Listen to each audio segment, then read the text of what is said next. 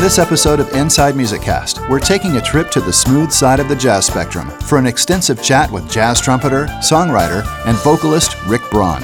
However, smooth doesn't pigeonhole Rick's music, as he incorporates a spectrum of jazz styles into his music, which is evident on his latest album, Crossroads, released a few weeks ago from Shawnee Entertainment. Rick also has an extensive resume as a studio and touring musician, having recorded and performed with Crowded House, Natalie Cole, Glenn Frey, Tom Petty, Sade, Rod Stewart, Tina Turner, and War, to name a few. He's also a good friend of Kevin Cronin of REO Speedwagon and co-wrote their top 20 hit, Here With Me. Inside Music Cast is pleased to welcome Rick Braun. Hey, Rick, welcome to the show. It's a pleasure, you guys. Thanks for having me. Yeah, very welcome. It's great to have another jazz trumpet player with us. It's been a few years since we've had Michael Leonhardt on the show. That's true. Yeah. But it's good to have another horn player. This is great. But you're much more than a horn player. You're a producer, composer, you're a singer and writer, and so really, seriously, thank you for being with us. Absolutely. I want to unpack this before we go forward. Is the jazz thing a little bit, because we know that there's since the 70s, jazz has evolved so much to give us so many names, nomenclatures of the type of jazz that's even out there right now. And of course, right now, currently, we've all landed on smooth jazz and a lot of contributors out there. But the one thing I believe that we can all agree on is that New Orleans birthed this whole thing. And it brought together the Creole music and the spirituals and marches, and we know the history of it. But tell us, Rick, what's your opinion on where you park your music? You're probably very into all types of jazz, but where we are right now with smooth jazz, where do you fit in, and how do you describe your music? Well, I think. First of all, I think the word smooth jazz is sad that's the name that was ascribed to what we do, because it's really more R&B jazz influenced music. It's when I practice, I always practice straight ahead music, and I've been trying to play giant steps for the last 3 years. Just trying to get better at that. I mean, I'm a big fan of Clifford Brown and Chet Baker and Miles and Freddie Hubbard. Sure. But I've really been trying to learn how to negotiate changes a little bit better in my old age, and it's been fun. It's been challenging and humbling and exciting. Now, my music, I don't really get to play over changes that much, because the nature of what I do is not all that. There's not that much harmonic movement. There is harmonic movement, but it's not as complicated as something like Giant Steps. Mm-hmm. So I think for me, I mean, what really I do love about what we do and what I do. The thing I like about it is I've always been a very melodic player, and so for me it was a natural place for me to live, because melodies are always so important in music, and in particular in contemporary or smooth jazz. Yeah, right. It's interesting. I was just mentioning that, I look back at the early days of, my early days of 75, 77, 80, and I remember some key albums that, even before genres were labeled, I remember the Touch album by John Clemmer, or Feel So Good by Chuck Mangione, Rise by Herb, and Grover did Wine Light, and what is it? One of my favorite Sanborn albums is Voyeur. Yeah. Back then, it wasn't even called smooth jazz. It wasn't called. It was just jazz, and But I love what you just said right now, because it's more of an R&B type of jazz. I think that's a nice way that you've described it. Well, I mean, the rhythmic element of what we do is really important, and I've always enjoyed R&B music. I've always enjoyed listening to it, and I think when I look back at my first project, well, actually my second record, which was called Beat Street, I kind of hit on something, and I patterned the music after. I titled a lot of the songs after my experiences with War, because I toured with War back in 1982, and so I think it's just a natural place for me to draw influence from, because I love that music so much. And another record, when you would mention all those great records, George Benson, and George was an interesting artist because he was doing all those CTI records with Freddie Hubbard, First Light, and Skydive and Red Clay, and George played on some of those records, it's interesting because then he made the switch and became a singer and went full on pop. Right. But I did a concert with George.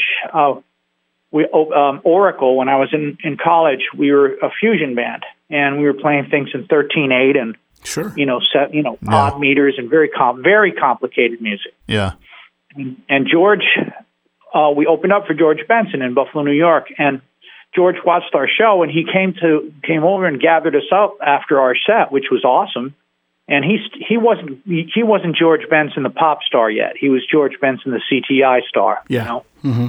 And he gathered us up and he said, hey, fellas, are you not having fun when you play? Because if you aren't letting the audience know that you have joy when you play what you do, when you do what you do, the audience isn't going to come with you. Right. He said you got to express the joy that you're having when you play. And absolutely, it changed my life. And I think that's another aspect of what we do in our corner is there is a lot of joy in our music. Yeah, me and Rick have been sort of absorbing the new album, and there's a lot of joy in it. It really is.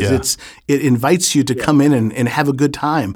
Your colleagues and your musicians that and work closely with you sometimes, Kirk Whalum and Dave Koz, and you look at Boney and Brian Culbertson, Candy, Chris Bodie. These guys, I think they sort of like flow with the same type of joy.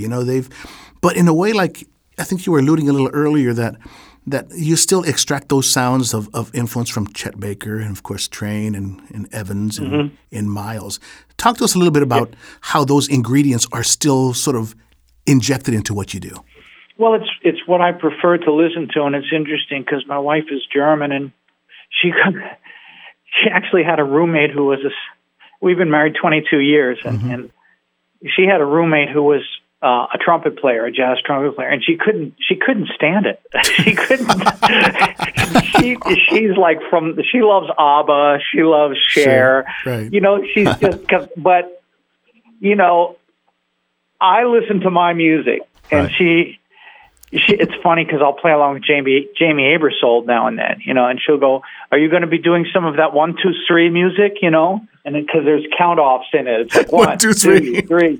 Are you playing 1, 2, 3s now? So it's really hysterical around our house because that's really what I love to play and I love to listen to. It just Ella Fitzgerald and Louis Armstrong. I listen to them all the time.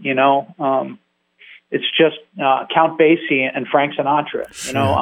We're even going farther back and with some of that stuff. But it's just what I love to listen to. Yeah. Chet Baker to me was one of the most melodic trumpet players to ever live. Yeah. Chet his choice of notes. Still, when I listen to his solos and I transcribe them and learn them, it's like. Okay, they're very inside, but the note choices are so interesting. Yeah. Yeah. Hey, you were born in Allentown, Pennsylvania, and from what we understand is you actually picked up drumsticks and played drums before you started playing the horn. I think you started playing trumpet when you were about 8 years old. Is that right? Well, yeah, I wanted to play drums, but I was in a row home in Allentown, Pennsylvania with 4 brothers and 1 sister, and there was no way that my parents were going to let me play drums. It was just going to drive everybody mad. But what they didn't realize was trumpet was equally as loud, and it's also portable. Right. But it was melodic at least, okay? Yeah. But the option of sneaking up on somebody in the house was there, Yeah. Well, just in sticking with your youth, tell us about the music that was around you as you were growing up. What were you listening to, and what were you sort of subjected to by your siblings and maybe your parents? Well, all kinds of music when I was a kid. The music was always going in my house. My sister loved, she loved Elvis Presley and Buddy Holly and the Everly Brothers and, way back in and that when my brother, he was into like folk music and all of that stuff, and my mom was into Perry Como and Clyde McCoy, who was a famous trumpet player, and she was into Ella, and my mom was really the influence that kind of led me down the jazz path, because she was a self-taught guitar player and banjo and piano player, and she sang a little bit. She's actually had a very nice voice. Yeah. But she was the one, and my father had absolutely no musical inclination whatsoever. He used to sing us. He used to sing to put us to sleep, my brother and I, and we'd pretend we were asleep so we didn't have to listen to it anymore. You loved your dad. No, he was a great dad. He just couldn't sing. Well, we also know that you studied at Eastman, and while you were there, you joined, you mentioned this a minute ago, the jazz fusion band called Oracle, where Teo Macero, a producer who produced Miles Davis's Bitches Brew, and also Brubeck's Time Out, he produced Oracle's first album, and then you produced the second. And was that particular experience your baptism into producing? Yes. Okay. Teo Macero was the first time I was in a studio with someone who was a bona fide record producer. Any other project I had done before that in college or whatever was, just in there with the band, or I'd be in there by myself. So, Teo was. I think looking back, he was a huge influence on. I watched him a lot, and he actually reached out to me several times to kind of include me in the decision-making process of the record. And I don't know, maybe he saw that I had some potential or something back then, but I'm really grateful to have had that short experience working with him. Yeah, absolutely. It was special. No doubt. Yeah. So during your career, and like Eddie mentioned earlier, you've worn quite a few hats, a singer, songwriter, and in fact, in the 80s, I think you co-wrote a song for REO Speedwagon called Here With Me, and which I think was a top 20 hit. And I guess my question is how often did you write for bands, and do you still do that? Well, that was at a time when I was, it was a real interesting time. It was back, I think that was maybe like let me think about when that exactly was. That was like mid-'80s, I think, mid-'80s. Mid-'80s. And I was playing in a lot of bar bands at the time. And I had played on an REO Speedwagon record as a horn player in as part of a section with Jack Mack and the Heart Attack horn section. Okay. There were several horn sections in L.A. that were getting called to play on pop records, and it was Tower of Power or Jack Mack and the Heart Attack. And so I went in and played and got to know Kevin Cronin pretty well. I was actually working at that time as a staff songwriter for Lorimar and Warner Chappell, so I was getting a paycheck to write pop music. And that particular song came about. I'm just rambling. You know that, right? No, this is great. Please we love ramble it. on. We love this. So I was playing in a bar band called the Strolling Dudes with Kevin Cronin and other guys from REO Speedwagon. And Huge Groove was the other horn player. Wow. Huge at that time was playing with Tina Turner. And so, he was doing well, but as for fun, we played in this bar band with Kevin Cronin and the REO boys. And I was dating this Italian girl named Gina, and I took her to a gig of mine. I was playing at the famous nightclub, The Lighthouse in Hermosa Beach. Okay. And I was playing a gig there, and I noticed I took her to the gig, and I noticed in the audience she started chatting this guy up.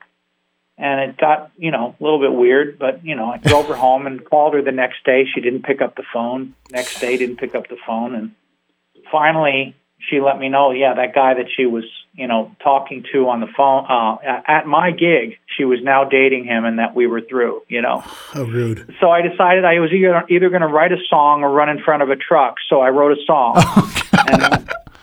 And I wrote it. I wrote the verses, the lyrics and the music for the verses, but I didn't have a chorus. So I called Kevin and I said, I got this song and I think it's pretty good. Can I come over and play it for you? Maybe you got something to add to it. So I went over to Kevin Cronin's house and it just so happens that his wife had just left him. Oh, wow. Jeez.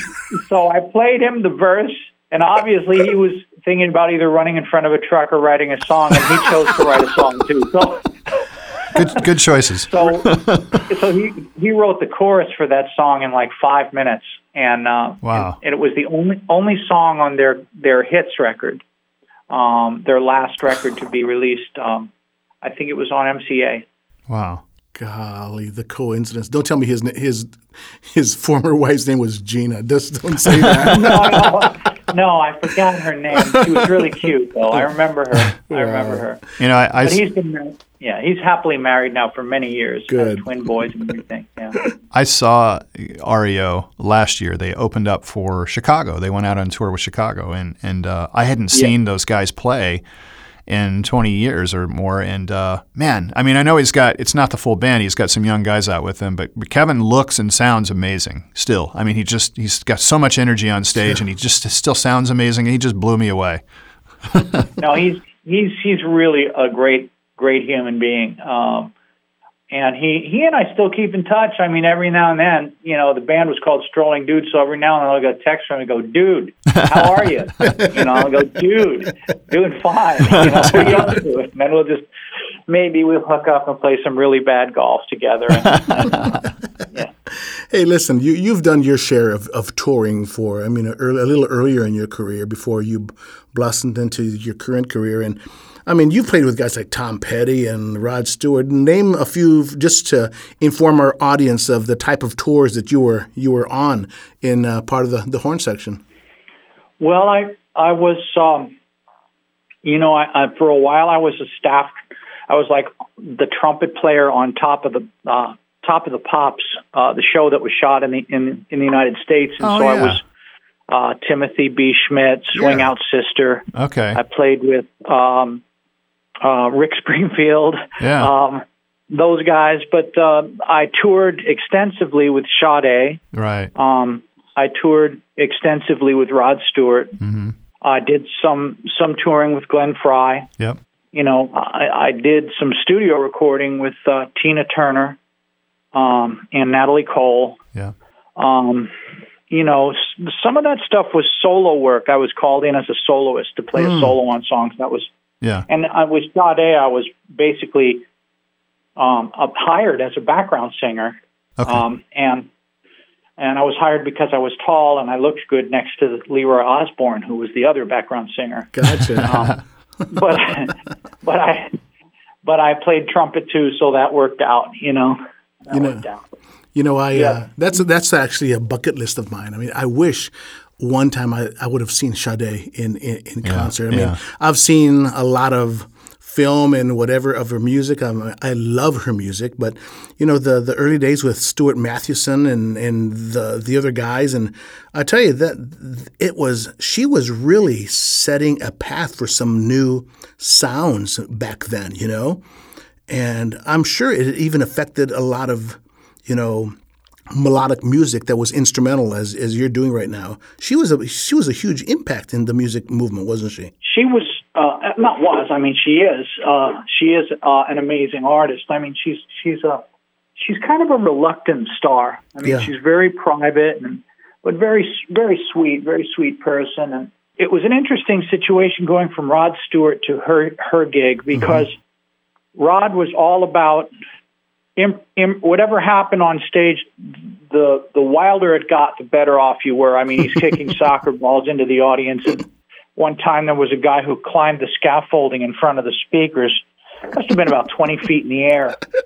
And he climbed up and put the microphone in front of the guy. And the guy sang a verse to Maggie May right on cue. That's great. And they're both up on the scaffolding. So, but on the other hand, Sade was the exact opposite. Everything she did was scripted out. She blocked the rehearsals. Everybody played the exact same thing every night. Wow. The only thing that wasn't the same every night was I had a couple of solos in the show, and I would play different solos every night. I would always, you know, just improvise. Yeah. And it was the only part of the show that varied from show to show. Look at that. That's interesting. Very different styles. I remember we played one time at the Greek Theater in L.A., and Shaquille O'Neal brought her some flowers, and Shaquille O'Neal walks the flowers up to the front, and I remember watching her because she had her dance steps worked out, right? Right. And she was trying to figure out how to get the flowers from Shaq and not miss the blocking, you know? Wow. I mean, not like NFL blocking, the blocking of where you're supposed to be in the spot. Yeah, exactly. Yeah. She has such a lovely voice. I really think there's some elements of Billie Holiday in the way that she sings. It's just very simple and heartfelt and direct, you know? Yeah. That's an interesting comparison, yeah. Hey, back in 2008 or 2009, you had an album called All It Takes, and there was a tune on that album that honored Freddie Hubbard called Freddie Was Here. And as you know, you mentioned earlier in the show that he was a big influence of yours. And Eddie and I are actually based here in Indianapolis, which was Freddie's hometown. And tell us about Freddie and how he influenced you and what compelled you to write this track in his honor. Well, Freddie was so far ahead of his time. He was a beast on the horn. I mean, he did things that I didn't hear anybody else, doing. When I used to listen to all of those old CTI records that he made, they were just absolute works of art. And his playing, still, there's a song called Aretas that is I think one of his most beautiful solos. Mm-hmm. So I've been playing along with it and just trying to every time I listen to him play, it just reminds me what an incredible genius he was. Yeah. I had the chance to meet him a couple times. I played at the Montreux Jazz Festival with the Oracle when we first came out of college. And it was absolutely one of the most nerve-wracking moments of my life when Freddie was standing at the side of the stage and I'm playing the Montreux Jazz Festival for the first time. It was like, oh my gosh, there's my hero there, and I'm playing this festival that I've only heard of, coming from Allentown, Pennsylvania.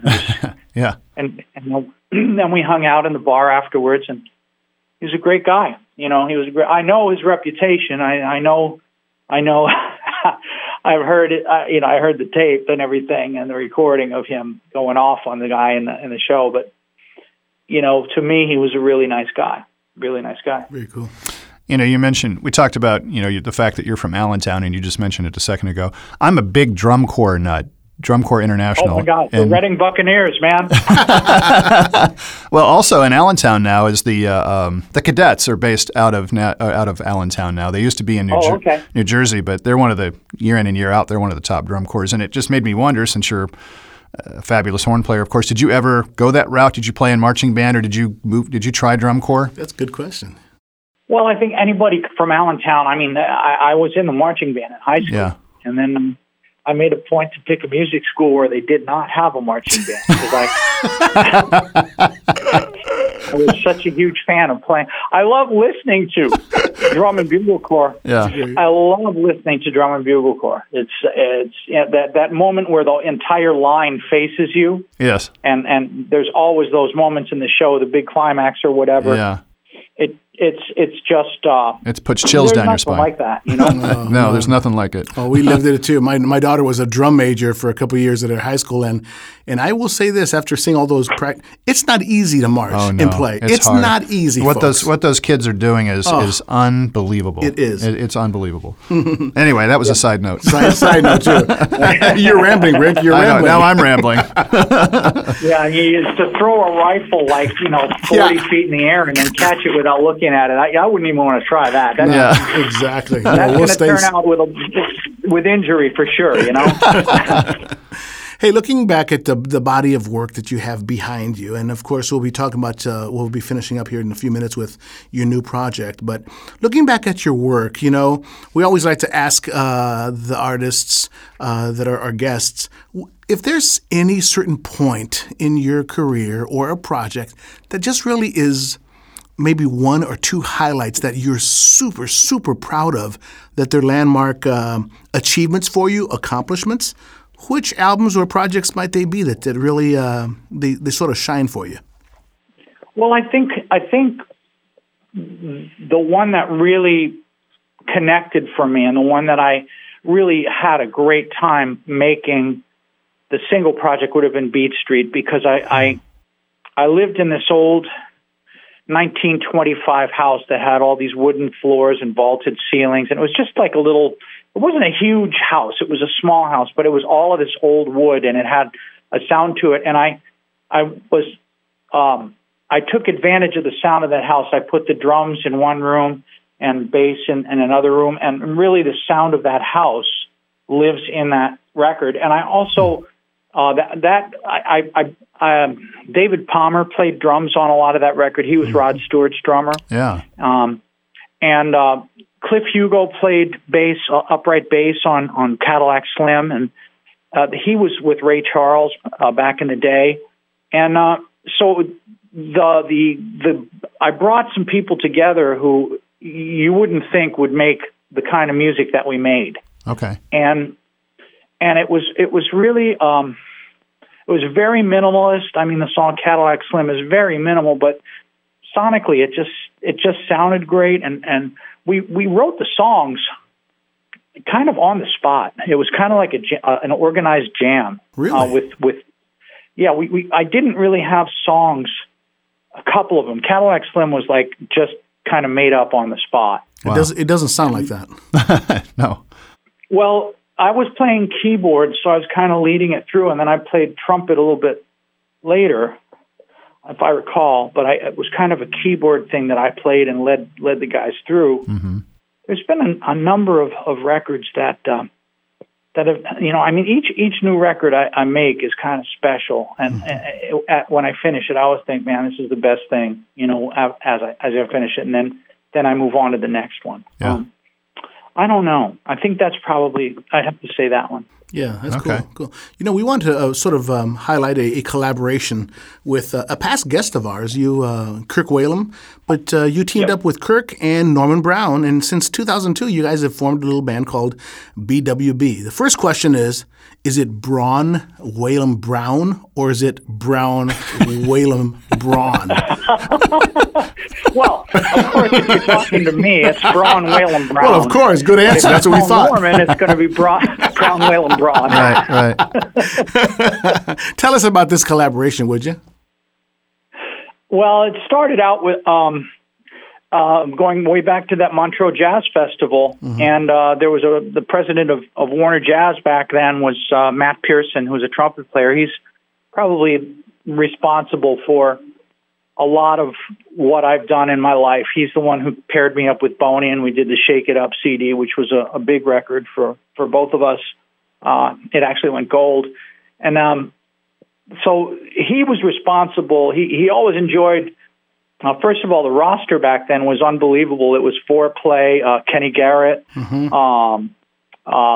Kirk, Norman, me, Boney, George Duke. All of these people were on in Foreplay. Yeah. Well, all of them were on Warner Jazz. Yeah. So there was a stable of talent that was sitting there, and combinations were possible without getting label permission from another label. So Matt was really excited about that, and one of the things he wanted to do was to pair up Kirk and Norman and I, and so it was really his brainchild, and he co-produced the first record. Mm-hmm.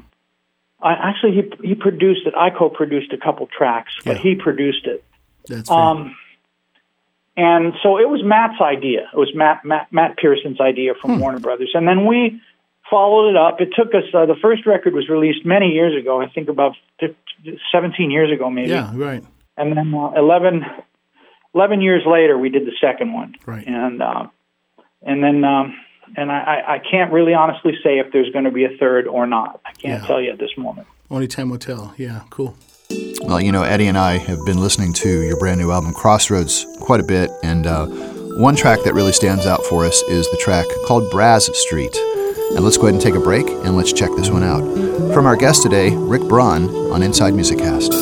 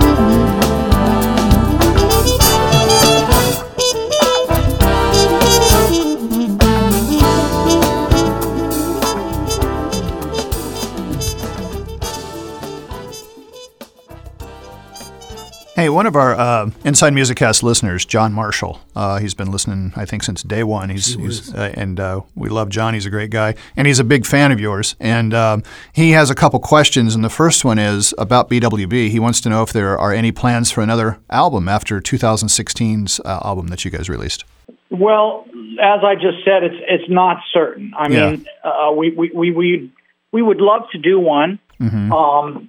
It's just corralling everybody and working out schedules. And, but I'm gonna say to is it John? Yeah, who's the listener? Yeah, John Marshall. John Marshall. I'm gonna say to John Marshall that it's in the world of possibilities at this point, but I can't tell you exactly when. Okay. Awesome. And then another question he had is he knows that you collaborate with Dave Koz quite a bit, and his question is creative input freely welcomed when you guys work together, whether it be with the Summer Horns or when you guys are touring with the Christmas show? Well, it's interesting. I'm on the Summer Horns tour right now. I'm getting ready to go over to sound check in Detroit, Michigan, where we're going to be playing tonight. Uh-huh. You know, Jared Albright, Kenny Lattimore, and Aubrey Logan are on the bill with me. Yeah. But no, Dave and I work really well together, and there's a very free exchange of ideas, and it's a really, really good partnership. I really enjoy working with Dave. He and I have a good creative chemistry, and there are plans for me to do another record with Dave. He's approached me about doing it. We're just talking about what it's going to be and where and how, but that's a relationship that is ongoing in the musical world. Yeah, very cool. We want to talk about the new album. It's called Crossroads, and we're very happy to see that a few of our past guests are contributing to this project, that's Philip Sayce. We have Eric Valentine, Rick, and of course Greg Phillinganes. And so in this album, you've given us 10 tracks, and we know that you've written 8 of them, and there's 2 others that that you've also lined up on the project. Give us a little intro to Crossroads, and how long did this take for you to record? Give us a little background information on this before we dive into some tracks. I think it took me about 4 months to do this record. Mm-hmm. The challenge for me making records is I'm touring all the time, so it's always whenever I leave town and come back, it takes me a day to decompress. But This record, I wanted to make a record that was very organic in nature. I wanted to make a record that was heavily weighted with originals as opposed to covers. Mm-hmm. Okay. And I wanted to make a record and again go back to some of the people over the course of my life who I've worked with and had a lot of success and I enjoy working with. And Philippe Sayce is definitely at the top of that list. He's amazing. Chris Big Dog Davis, who is really a talented keyboard player. In Connecticut, and if you do the research, he's had a lot to do with a lot of people's music in our world. So I reached out to Chris, and of course Richard Elliott's on there, and Peter White, my buddies. So it's really a collection of I think some very nice songs being played by some very talented people. Myself. Not even speaking about myself. It's the band on the record is really good. Yeah. Well, you mentioned Richard Elliott. One of the tracks that is a cover, and you've done it really well, is a track by Bruno Mars called "Versace on the Floor." And here we find that your son Kyle is even playing on this one, right? Well, Kyle is a basketball player, and I just left Annapolis, Maryland, where he got an offer. He's been offered to play for the Naval Academy basketball. So it's a big deal. Yeah. But he likes to come home and play piano, and he can't read music, but he listens, and then he looks on YouTube. The way kids learn music now on YouTube, they show an aerial shot of the keyboard with the hands. Yeah. And he copies that. Wow. And then he has a very nice feel. He could have been a musician if he wanted to be. So he just, I set him up in the studio, and that intro that's on there is only on the live version. It's not, I don't think it's on the studio version. Okay. So okay. He prefers the live versions of most music. So that's how that happened. Yeah. He's a basketball player and he plays piano. He'd get along well with Bruce Hornsby because Bruce Hornsby's a huge basketball fan. Is that right? You know who else is? Kobe Bryant plays classical piano. Does he really? Nah, that I didn't know. Yeah. That's really cool.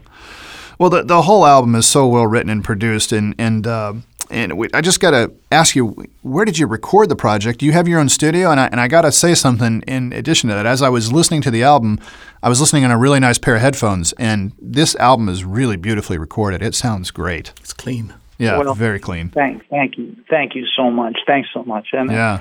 I consulted a couple of my engineer friends. I do have a studio at home. It's a 2-car garage that I've converted. I've got an ISO room for the drums and another ISO room for vocalists or other artists where I recorded the upright bass. Kenny Wilde on I Wish was in that ISO room.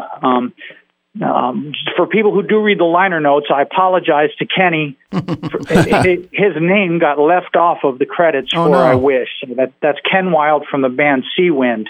Oh, Ken Wilde. We go, that Ken Wilde. I love Ken. Yeah. Yeah. So that's who's playing bass on that. He's also playing the fretless on the song called Family. Oh, so, that's great. Yeah. So, where was I? I lost my thought. What was I talking about? Oh, Rick was just saying about the cleanliness of the recording. Yeah, the recording and where you recorded. Well, I brought over I have Eric Zobler came over and kind of consulted for a moment. He used to be George Duke's engineer and worked with George exclusively for many years. And then Steve Sykes came over and helped me. There's certain instruments as an engineer that I've always wrestled with, acoustic bass being one, and the other thing is tom-toms are my nemesis. So when I trying to record tom-toms decently, and Steve Sykes came over and basically took all the mics down on my drums, and he just made subtle changes, measured distances. Wow. There's subtleties to recording that I had neglected as a hack of an engineer, and so he came over and really helped me tweak it out, and so I think when it comes to engineering, it's about the most minute details that makes all the difference in the world. And you think it doesn't mean a thing. You go, well, what does that matter? Yeah. What does it matter if the capsule of the top rack tom is angled just the perfect amount away from the hi-hat to reject the signal? That doesn't matter, but it really does. It really does, Yeah. And the placement and muffling of the kick drum and all that. So absolutely. Thank you for noticing the recording. Yeah, thank you. You lead off the album with 3 tracks, and Around the Corner, Brass Street. Yeah, Brass Street, and of course Crossroads. On Crossroads, are you playing the bone on that? Or I'm sorry, flugelhorn? Is that flugelhorn we hear on Crossroads? I am playing valve trombone and I'm playing flugelhorn on it. Gotcha. There's valve trombone in the section, and then there's flugelhorn also in the section, as well as trumpet. Yes, that's all. You're right on all counts. Very, very nice sound. It's it's really beautiful the way you've made. Going back to your term of playing melodically, there's so much beautiful hooks and melodies in this whole piece that sometimes I see that some artists really fall back on a sort of a foundational hook. Yours aren't like that. Yours are varied and very, you don't know what to expect. And that's what I think I like about this project. Well, I tried on this record. There are certain things that as a player you do instinctively. Mm-hmm. And I tried to force myself to do some uninstinctual things. I wanted to, on this record, use melodies that were heavily based on the interval of a sixth. And I wanted to just stretch the melodies and go for not the first thing I thought of, but maybe the second or third thing, and just do. It's very, very astute of you to notice that, because it is. I did try to stretch what I do to a slightly different place. I mean, I'm always going to play some of my licks that I play because that's me playing the horn, but. Right. I really wanted to explore some new territory, Yeah. Mm-hmm. Very nice. when I was checking out the album for the first time, I purposely didn't look at the track titles. I just put it on with my headphones and I kind of just drifted off and listened. And then when it landed on your cover of Stevie Wonder's "I Wish," that was a real nice surprise. I mean, what a great track to arrange, with a great horn section. Did you play all the horn parts, or did you bring in anybody to assist with that? Well, Richard Elliott is filling out on saxophone, but I played all the horn parts. Yeah, okay. That's all me. Awesome. I've enjoyed doing that. Now that I play valve trombone, it's kind of fun to do it. It's a little more raggedy than if I hired a professional, but I love doing it. So I'm glad you like it. Yeah, it's a really nice version of the track. Yeah, absolutely. Well, if you're a Stevie Wonder fan at all, the track "I Wish" is got to be up there in your top 5 or 10. It's just such a great track, such an upbeat, funky track. And I really love your rendition of this. So let's pause and check this one out. This is "I Wish" from Rick Braun and his brand new album Crossroads on Inside Music Cast.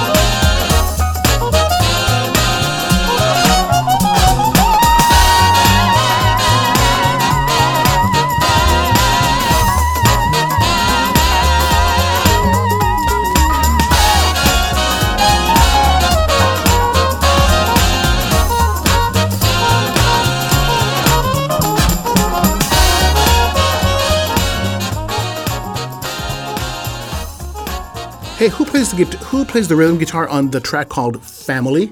It's a very nice touch, very delicate, and a lot of feel. That's the one and only Michael Thompson on that. Oh, wow. Look at that. Michael Thompson, who, of course, has played on so many hit records. And Michael, I did a gig with in Carmel, and it was interesting because it was an all-star band up there. It was Greg Fillinganes, who also plays on the record. Sure. Nathan East, Steve Ferroni on drums from the Average White Band, who I've worked with many times. And Michael Thompson was there. Yeah. And I'm gonna throw him under the bus right now, but none of that. Sometimes when you have an all-star band, they just don't get the concept that they need to learn your songs before you show up. Okay? And I knew all of these guys, and if they're listening to this, they'll cop to it. They're not going to deny it. They didn't know any of my songs, and we had to do a show, and it was fairly nerve-wracking. And they felt very badly. They clearly had expected that they could just whiz through this thing, and it wasn't the fact. So we had to go to Plan B and kind of take some things off the set and do this and that. But as a result of that show, I had never worked with Michael Thompson. And I never had Greg Fillinganes on my record. And Greg is playing. Okay, you asked about Michael Thompson. So I sent that track Family, which I didn't even know about having guitar in it, but I sent it to Michael, and I wanted him to replace the rhythm guitar, digga-digga-digga-digga-digga. Yeah. And I wanted him to just do his thing. So I gave it to him, and, because of, all of these guys felt like they owed me a favor, so they were all willing to do it. So it was nice. I gave him the track, and he gave me the family discount. And a couple of days later, he sent back like 6 tracks of guitar, and I plugged them in. And I swear, the whole song lifted up. The sound of those guitars on there is just so beautiful.